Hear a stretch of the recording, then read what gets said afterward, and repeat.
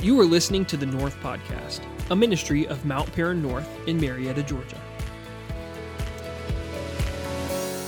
Hey, good morning, everybody. How are you today? You look fantastic. I know Pastor Brett told you to let somebody know they look fantastic, but just from me to you, you look marvelous.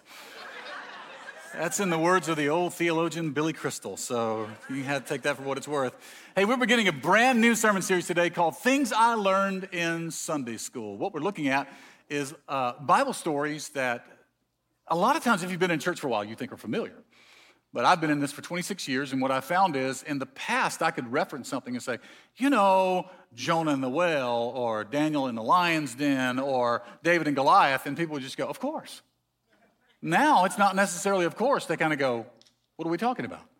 So I wanted to spend the next 3 weeks talking to you about 3 common Bible stories. And if you haven't been raised in church, this is fantastic. You're going to learn some of the core Old Testament Bible stories and some of the meaning about that. If you've been in church all of your life and you have heard these all of your life, I'm believing that God's going to bring out something new to you to apply to your life as well. Now, I got to be honest with you. When I started thinking about this, I almost asked our team, could you just come up with something like boards up here with like little flannel felt boards? Anybody know what I'm talking about? If you don't know what I'm talking about, can I see your hands? You have no idea what I'm talking about? Okay. Yeah, I understand. These were in the days before Velcro. You would stick these characters up on little scenes back there to teach Sunday school lessons or Bible story lessons or whatever. And if they've been around long enough, okay, if they were around long enough, they didn't stick anymore, right? They just kind of stuck on there and they'd fall off. And it was fine. There was a lot of grace in that. The teacher would kind of ask one of the students to come up and just kind of hold it up there for them.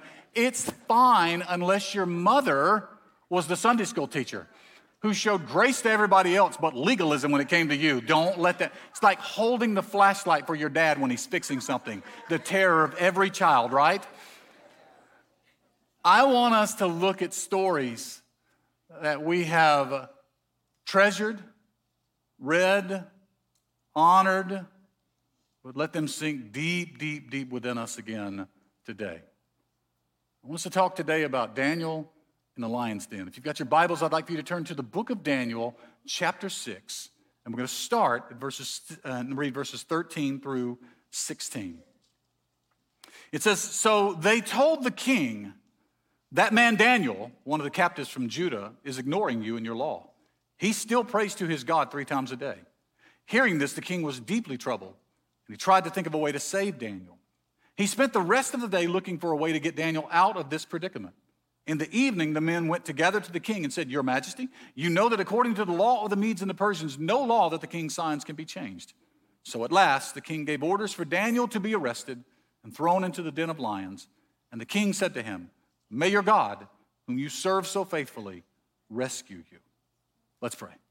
Father, thank you today for your word. I pray that your word would speak to us and resonate, but also settle deep within our hearts, especially those that are in this place where they need to faithfully follow you in difficult circumstances, stand firm in places of opposition, and Lord, to believe that your faithfulness will carry them all the way through. And God, as you do these things, we'll give you praise for it. Anoint the words as they go forth, and on our ears to hear, our hearts to receive, so you may accomplish your perfect will. And we'll give you that praise in Christ's name. Amen and amen. So one of the stories about difficulties with a story like this is if you've heard it long enough and you heard it as a child, you get sort of a characterization. You get sort of a kid version of this in your head. So you think about Daniel and the lion's den. So what you think is there's this scrapping young teenager, and he's got these lions, but they're really small. They're cute, they're cuddly, all those things. You know what I mean? That's what you get this idea, because sometimes you see it illustrated and you see the picture painted of those things, okay? That's not at all how this is. Daniel is not some scrapping little teenager. He's not in his 20s. He's 80 years old at this point in his life. He's lived through so much and seen God be faithful through so much.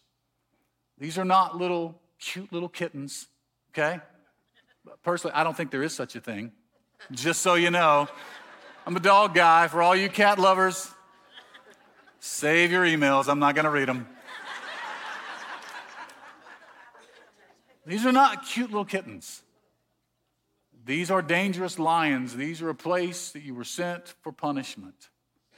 If you've ever had the opportunity to either go to a zoo or one of those things, I've had the opportunity to be in Kenya and also in South Africa and see lions on game drives and to see them in the way they are ferocious at times. These lions are brutal. And what Daniel is facing is sure death, sure annihilation. That's what he's facing. But Daniel has seen God be faithful for so long. He has been a part of living in Babylon for decades. As a matter of fact, the Bible tells us that Daniel was one of a group of men and a group of people who were taken from Judah, Jerusalem. They were conquered by the Babylonian Empire. They were taken back to Babylon, and they were forced into slave labor, or some were forced to serve in the kingdom. Daniel was one of the few that was forced to serve in the kingdom. He has watched God's faithfulness. As by the time that this is written, he has already seen 3 kings, 2 empires.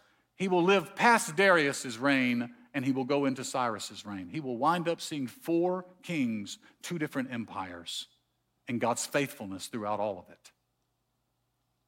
This particular king, Darius, is the first king of the Medes and the Persians. So the Babylonians conquered them, but then the Babylonian Empire was conquered by the Persian or the Medo-Persian Empire. Darius is the king who took over that and conquered them. He was known by history as an absolute administrative genius. History records that. The Bible tells us that too, but history records him as an absolute, just administrative genius. So one of the first things that he does when he begins his reign is he divides the kingdom into 120 provinces, and he appoints 120, they call them satraps, or they call them governors or high officers over each of the provinces. And then he appoints 3 administrators to oversee all of the 120.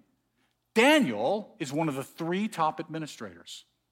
And the Bible tells us that he begins to have such success that others get jealous. Now, the 3 overseeing administrators, their job was to make sure that the high officers, the governors, were to guard against rebellion, protect against rebellion, to collect taxes, and to look after the financial well-being of the empire. Literally just sort of balance the national checkbook. That'd be nice, right? Sorry. You can send those emails to the same place you send the cat emails, okay? Just so you know. That's their job. That was what they were supposed to do.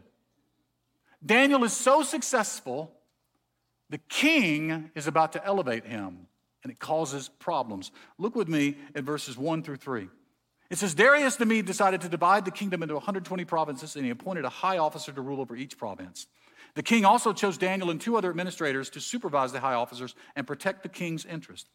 Daniel soon proved himself more capable than all the other administrators and high officers. And because of Daniel's great ability, the king made plans to place him over the entire empire. He was making plans to put him over everybody just under the king.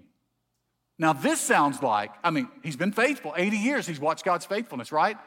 He's been faithful all these years.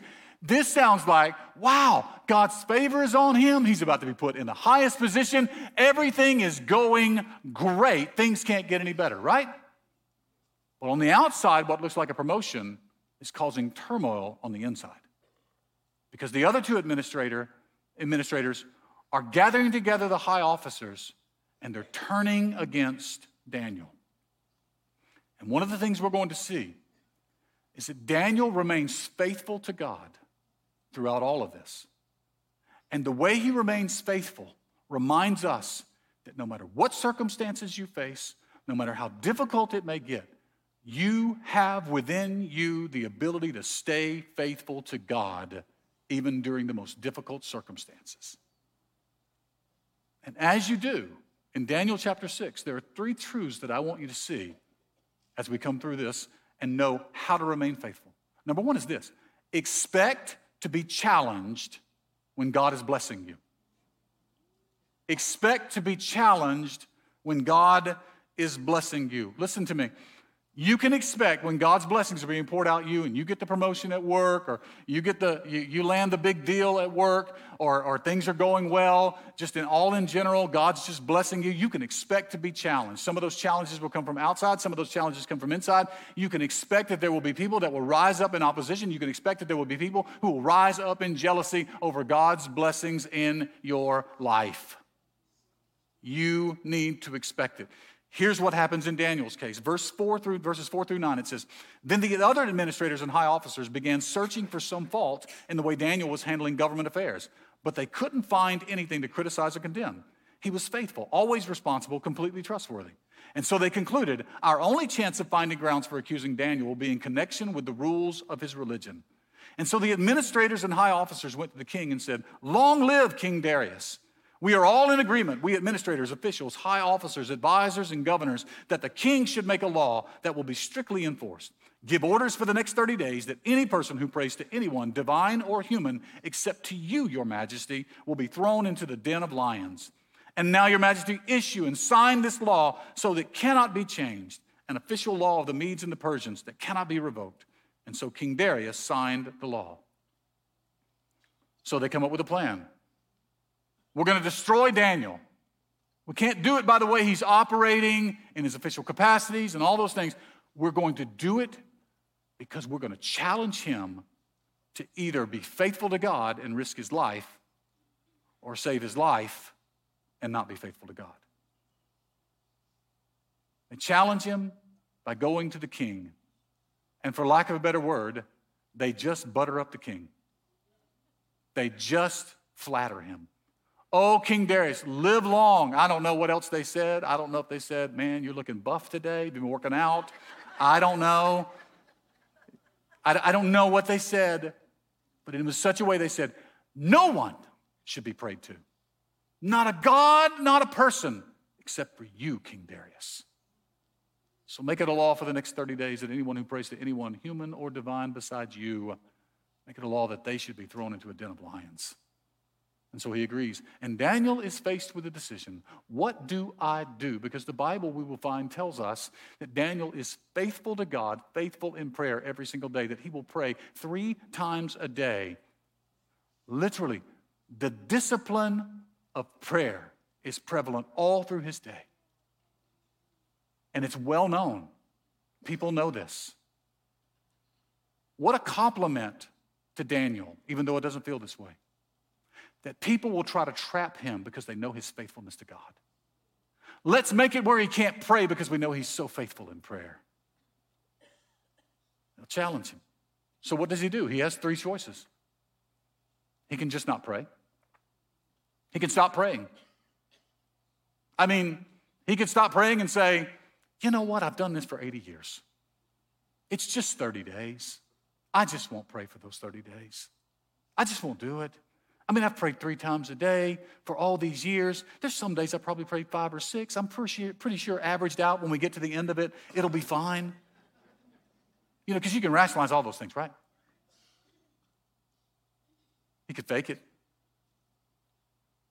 The Bible tells us that he goes to his room 3 times a day and opens up the windows that faces towards Jerusalem. He prays to God for help.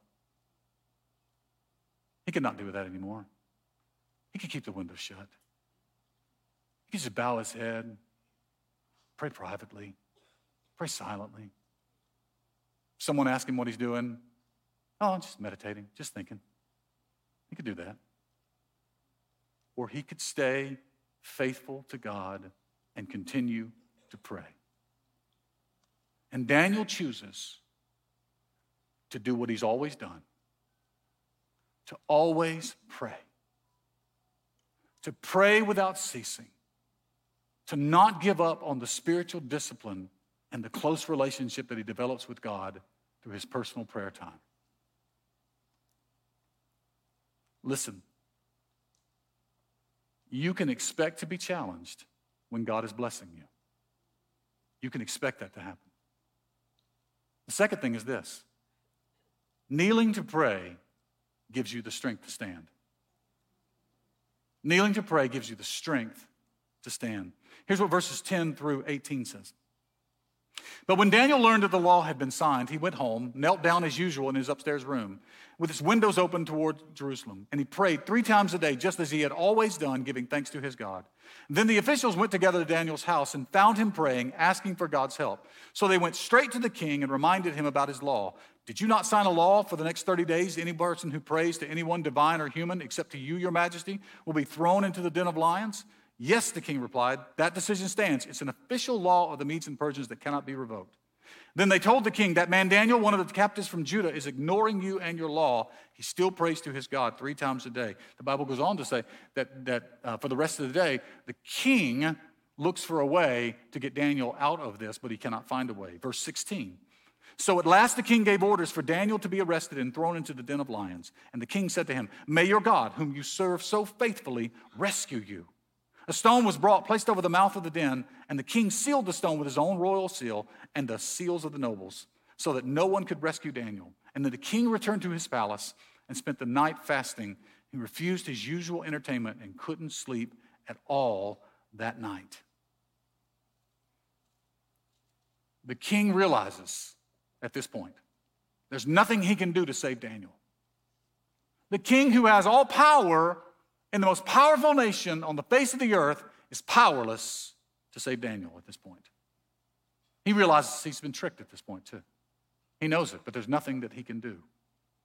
And so what he says to Daniel is this man who is a pagan leader, worships pagan gods, this man says to Daniel, may your God, whom you so faithfully serve, may he somehow rescue you from the mouths of these lions. And the Bible says he goes home and he fasts and he stays up all night. Think about this. In one moment, Daniel and his faithfulness to God brings a king to start praying to the God of Daniel, may your God, whom you so faithfully serve, rescue you. What gives Daniel the ability to be faithful? What gives him the ability to stay strong during this time? Because we don't read about Daniel cowering before the king. We don't read about Daniel saying, give me one more chance. We don't read about Daniel saying, please don't throw me into the lion's den. Don't do any of this. It's a misunderstanding. We don't read about any of that. What we know is Daniel was faithful and trusted God. How did he stay strong and faithful? 2 things that make that up: bravery and resilience. Bravery is not a sudden burst of courage like we think it is. Bravery is a firm reliance and a belief that is grounded in our relationship with God. Bravery is not when you never fear. That's not what bravery is. Bravery is when your faith is stronger than your fear. When fears come against you, your faith is grounded so much. Like we sang earlier, a firm foundation. It's something that you settle in. It's something that you rely on. In the Bible, it's not a blind faith. In the Bible, when it talks about faith and it talks about trust in the Bible, what it means is a confidence and a security and a hope. Not a tentative trust, but a firm, unwavering trust. And the trust is not in your ability and not in your wisdom and not in somebody else's power. It's rooted in a deep knowledge of God's promises and God's character. That's how you can stand strong. That's how you can be brave in those moments. And it's also resilience. Daniel has seen God time and time and time again be faithful. And in his mind, God is going to be faithful once again. In a study published in the Journal of Positive Psychology, researchers found that individuals who exhibit resilience are more likely to seek support from other people and more likely to find meaning in the difficulty that they're facing. Resilience is the ability to stand when everything else is shaking. Your world is going to shake sometimes. You're going to face difficult circumstances. You're going to have trials and tribulations. Jesus said you would, but he also had a promise that he's overcome the world. But your ability to trust in that and to hang in there is what is missing. This is my firm belief. It's what is missing in a lot of modern Christianity today. This wishy-washy, I'll serve God until something goes wrong. I'll serve God until something happens that I don't like. I'll serve God and I'll worship God until this happens, X, and you fill in the blank. Listen to me. There's something about a resilience that says, I am standing on a firm foundation of Jesus Christ. Jesus said that storms are going to come. He actually told us in one of the parables, he says, listen, it's like someone who builds their house. One person builds the same house on sandy soil, and another person builds it on a firm foundation, a rock. And he said, the same winds and the same storm are going to come against both houses, but the one that is built upon the rock is the one that is going to stand. Listen to me. There will be times in your life where it feels like everything is coming against you, but you need to know if you are built in the firm foundation of Jesus Christ, you can stand. You don't have to run. You don't have to hide. You can stand in His grace and His knowledge and His power. And at the same time, God develops you and changes you and molds you into someone different and new and better, more like Him. C.S. Lewis says, hardships often prepare ordinary people for extraordinary destinies. It's through hardships, through uncertainty, that we're shaped and we're molded into the people God is wanting us to be. Only if you're willing to hang in there. Don't give up. And don't cave in. Because usually at those moments you feel that, deliverance is right around the corner. Daniel's prayer life prior to this crisis is what sustains him through this crisis. Listen to me. We live in an age of microwave prayers. You wait for the problem, then you shoot up a prayer. Can I just tell you something? Today's prayers ought to prepare you for tomorrow's challenges. It's not just about, am I facing something right now? It is praying on a regular basis, allowing God to build your faith. And I know some of you are probably saying, but what if God doesn't do it like He did Daniel? What if He doesn't heal me? What if I don't get the promotion? What if my child doesn't come back? What if they wander away from me and they break off the relationship? What am I going to do in all of those circumstances? And I need you to understand something. Daniel never had a promise of an outcome, but he did have an assurance of God's faithfulness. Which brings me to the third thing, which is when you are faithful in small things, you can expect God to be faithful in the big things. In verse 19, it says, very early the next morning, the king got up and hurried out to the lion's den. And when he got there, he called out in anguish, Daniel, servant of the living God, was your God whom you serve so faithfully able to rescue you from the lions? And Daniel answered, long live the king. My God sent His angel to shut the lions' mouths so they would not harm me. For I have been found innocent in His sight, and I have not wronged you, your majesty. And the king was overjoyed and ordered that Daniel be lifted from the den. Not a scratch was found on him, for he had trusted in his God. Then the king gave orders to arrest the men who had maliciously accused Daniel. He had them thrown into the lion's den, along with their wives and children. And the lions leaped on them, tore them apart, even before they hit the floor of the den. And then King Darius sent this message to the people of every race and nation and language throughout the world. Peace and prosperity to you. I decree that everyone throughout my kingdom should tremble with fear before the God of Daniel. For He is the living God, and He will endure forever. His kingdom will never be destroyed, and His rule will never end. He rescues and He saves His people. He performs miraculous signs and wonders in the heavens and on earth, and He has rescued Daniel from the power of the lions. And so Daniel prospered during the reign of Darius and the reign of Cyrus the Persian. What did Daniel know? He knew God had been faithful for 80 years. He had been faithful through the exile, when the people were taken out of their homeland and brought to a foreign land, the Babylonian Empire. He had watched God be faithful when they got brought there, he and 3 of his friends that were ordered into service, conscripted into service to serve the king. And the king said, I want them to be trained in every sort of culture and language and I want them to be robust in their health. And he gave them food and drink and all of these things. And Daniel and his friends found out that that food and that drink had been offered to idols prior to it. And they refused, and they asked the person that was overseeing them, please don't make us drink that. Please don't make us eat that. And he said, the king will have my head if you look weak. And Daniel and his 3 friends said, just give us vegetables and waters, and in 10 days, if we look bad, you can do with us what you want to. He said, okay. 10 days later, they looked healthier than everybody else. It's not because they were vegetarians. That's not it. Somebody just said, whoo. I'm with you. Spirit bears witness. It's because they were faithful to God, refusing to worship anyone but him. And he saw God's faithfulness. He saw God be faithful to his 3 friends who refused to bow down to an idol and worship. And the king, a different king, threw them into a furnace in order to burn them up. But the Bible says they were brought out of that furnace. There wasn't any harm to them. Not one hair singed. They didn't even smell like smoke.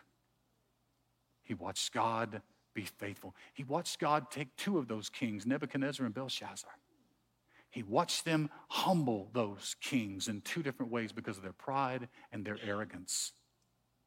And he's watched them for 80 years, 4 different kings, 2 different world empires. He's watched God's faithfulness. Daniel knew God to be faithful. What God needed was for King Darius to see that God was faithful. You see, this is not about Daniel in the lion's den. This is about a faithful God who needs to know the world to know about his faithfulness. King Darius can't sleep all night. Rushes out the next morning and asks him, Daniel, has the God whom you faithfully serve, has he been able to rescue you from these lions? And Daniel says, absolutely. And he's lifted up unharmed, unscratched. And the men who maliciously maligned him, who falsely accused him, are thrown in, and they are completely destroyed. Daniel knows by experience and by God's word that God is faithful. Psalm 57, I wonder if this was brought to mind. But this was the passage that came to mind when I was looking. Psalm 57 verses 1-6 says this. Listen to it. Have mercy on me, O God. Have mercy. I look to you for protection. I will hide beneath the shadow of your wings until the danger passes by. I cry out to God Most High, to God who will fulfill his purpose for me. He will send help from heaven to rescue me, disgracing those who hound me. My God will send forth his unfailing love and faithfulness. I am surrounded by fierce lions who greedily devour human prey, whose teeth pierce like spears and arrows, whose tongues cut like swords. Be exalted, O God, above the highest heavens. May your glory shine over all the earth. My enemies have set a trap for me, and I am weary from distress. They have dug a deep pit in my path, but they themselves have fallen into it. Over and over and over again, he is seeing God's faithfulness. And he says, I'm going to trust in God's word. I'm going to trust in God's faithfulness. The experience that I've seen, I don't know what the outcome is going to be, but I know that I can remain faithful. And God is greater than any circumstance that I have to face. God can bring me through. He can bring me out, but he can definitely bring me into his presence if he doesn't.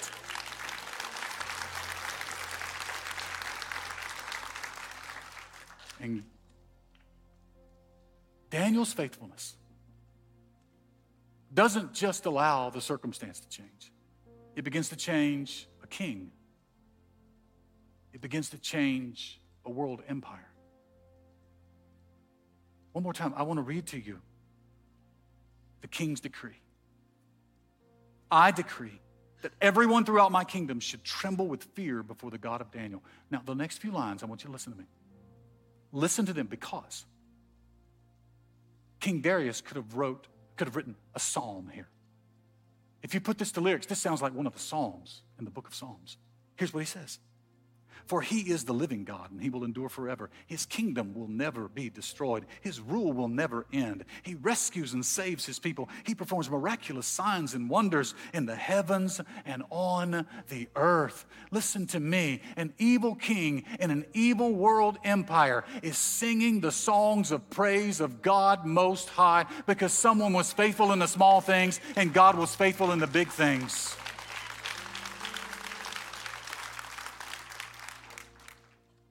And Daniel doesn't know that thousands of years later we're going to be talking about this. He doesn't know we're going to look back on this and say, that little act of faithfulness, it wasn't about the lions, it was about, I will not stop praying. If it costs me, it costs me.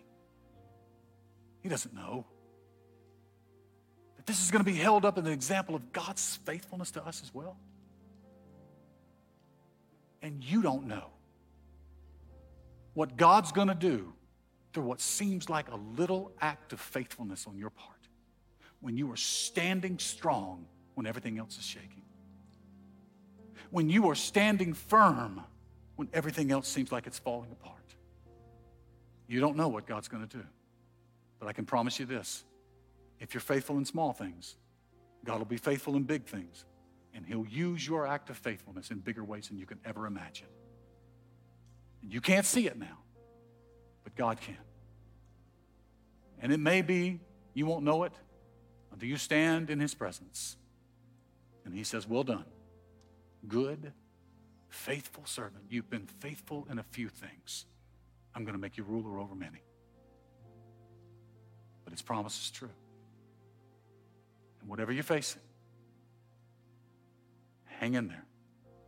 Stay faithful. And watch the deliverance of the Lord at just the right time, in just the right way, for his glory and your good. Will you bow your heads and close your eyes, please?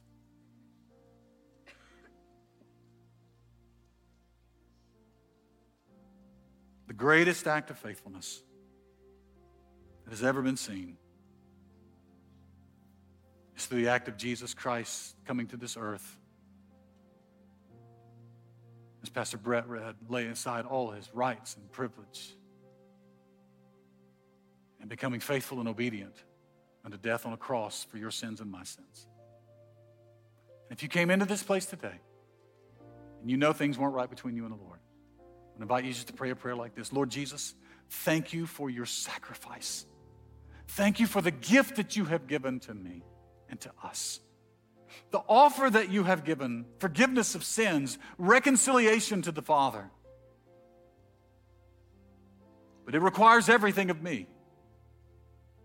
I ask for your forgiveness, but I'm surrendering my life to you, to your lordship, and to your leadership. I will follow you through your word and through your spirit until the day that I stand in your presence. And I will never be the same from this day forward. I'm going to ask everyone just to pray this prayer with me and say, Jesus, I give you my life. One more time. Jesus, I give you my life. Now, with your head still bowed, eyes still closed, no one looking around except the ministry team and me. If that's you, you know when you came in here this morning, things weren't right between you and the Lord, but you're making a decision to follow him for the first time or the first time in a long time. I want to pray for you this week. But if that's you, I'm going to ask you just to raise your hand really high and just say, that's me. Pray for me this week, Pastor. Just keep it up just a moment. Thank you. Thank you. Amen. God bless you. Thank you. Yes. Amen. God bless you. Amen. All right, you can put them down. Lord, we thank you for redeemed lives, for changed lives, for hope that has been renewed. We thank you for the awesome gift that we have through Jesus Christ our Lord. We thank you for the unbelievable privilege that we have. That it's not a one-time thing, but it is a consistent walking with your presence every single day. Thank you for hope that has been restored. Thank you for lives that have been changed.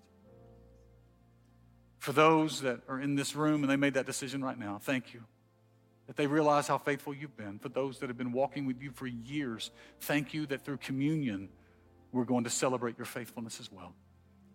And God, in these next few moments, bless these elements, bless the communion time. make us remember the great things you've done for us through our Lord Jesus Christ. Amen and amen. Hopefully you received some elements when you came in. If you'll take those elements, please. If you did not, if you'll raise your hand, please. Someone will get these elements to you. If you didn't get those, just leave them up. Raise your hand really high and someone will get those. Keep them up. As you prepare, there is a clear seal at the top. If you'll just take the wafer out once you unseal that. There's another seal underneath that which will open up to the juice for the elements as well. The Bible tells us that when we observe Holy Communion, what we are doing is remembering the sacrifice of Jesus. We remember a body that was broken for us and blood that was spilled for us. Those two things paid the price for our sins. Because the Bible says that without the shedding of blood, there is no payment or remission of sin. Isaiah 53 says that Jesus was wounded for our transgressions, bruised for our iniquities. That the chastisement, punishment that we might have peace with God was placed upon him, and by his stripes we're healed. That's not just physical healing. That's wholeness. Spiritually, emotionally, whole through Jesus Christ our Lord. And when we partake of Holy Communion, we remember that didn't come free. It cost Christ everything. But he was willing to do it for you and me. Paul says in 1 Corinthians chapter 11, verses 23 to 26, he says, on the same night that the Lord was betrayed, he took bread, and after he blessed it, he broke it. He said, this is my body, which is broken for you. Take and eat in remembrance of me. Would you remember the body of Christ?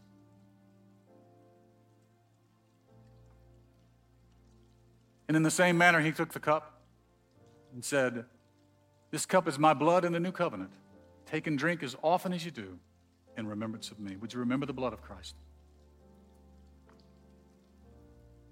For as often as you eat the bread and you drink the cup, you proclaim the Lord's death until he comes. Father, thank you for your faithfulness. Thank you that your word says you looked down and you knew we would need this. You knew that we couldn't pay the price for our sins, and you willingly paid it. You said in your word that Jesus was the Lamb of God slain from the foundation of the world. From the very beginning, you knew we would need it. And before we were ever created, you made up your mind. That's why your word says that while we were still sinners, Christ died for us. Thank you for your faithfulness. Thank you that, Lord Jesus, when you ascended back to heaven to prepare a place for us, thank you that the Father didn't leave us alone, but left us with the Holy Spirit to walk with us, to empower us, to infill us, to enable us, to counsel us, to guide us. And thank you that your word promises, as Paul reminds us here, that we remember what you've done until you come again. Thank you that your faithfulness doesn't end now. Your faithfulness is for eternity, when you will bring us all into your presence. We thank you for that. Thank you that you are a faithful God. And thank you that we can build our complete lives on your faithfulness. Help us to remain strong based on your faithfulness. And we ask it in Jesus' name. Amen and amen. Would you celebrate with me today? 12 people gave their hearts to Jesus Christ. Come on, let's celebrate. Amen. Amen. Listen, if you made that decision today or in the last few weeks, I would love to help you get you started in your walk. At the end of service, some of our Grow team will be down front. We'd love to help you just get on the right track and get started in that. Also, out in our atrium area, if you'd like some more information about Mount Paran North, how to get it plugged in, how to discover your gifts, your talents, your abilities, your passions, there's a card in the seat back in front of you. So take that and fill that card out and just take it to the connection point in the atrium. We would love to talk with you as well. I'm going to ask you, well, before you stand, I want us to see where is, I'm going to see if I can find him in the room. Pastor Lance, our worship pastor, has been sick this week. And Pastor Savannah, our assistant worship pastor, is off this week and out. And so Pastor Jason Duncan, at the last minute, stepped in to lead worship. I think he's up here somewhere. Or is he up here somewhere? I don't know where he is. Right back there. Jason, thank you. Thank you, my friend. Thank you for leading with excellence this morning at the last minute. I'm going to ask you to stand with me, please. Hope you have a fantastic week. Allow me the privilege to bless you before you go. Oh, next week, if you want to get ahead of things, talking about Jonah and the well, okay? All right. The Lord bless you and keep you. The Lord make his face to shine upon you and be gracious unto you. And the Lord turn his face toward you and give you peace in Jesus' name. Let's give our response from Psalm 19. Let the words of my mouth and the meditation of my heart be acceptable in your sight, O Lord, my strength and my Redeemer. God bless you, folks. Thanks for listening to today's message. If you would like to learn more about North, be sure to check out our website at mountparannorth.com. If you have any questions, you can email us at info@mountparannorth.com or give us a call at 770-578-9081. And if you're in the Marietta, Georgia area, we'd love to have you join us for worship next Sunday at 9:45 or 11:15 a.m. Again, thanks for listening, and we'll see you next week.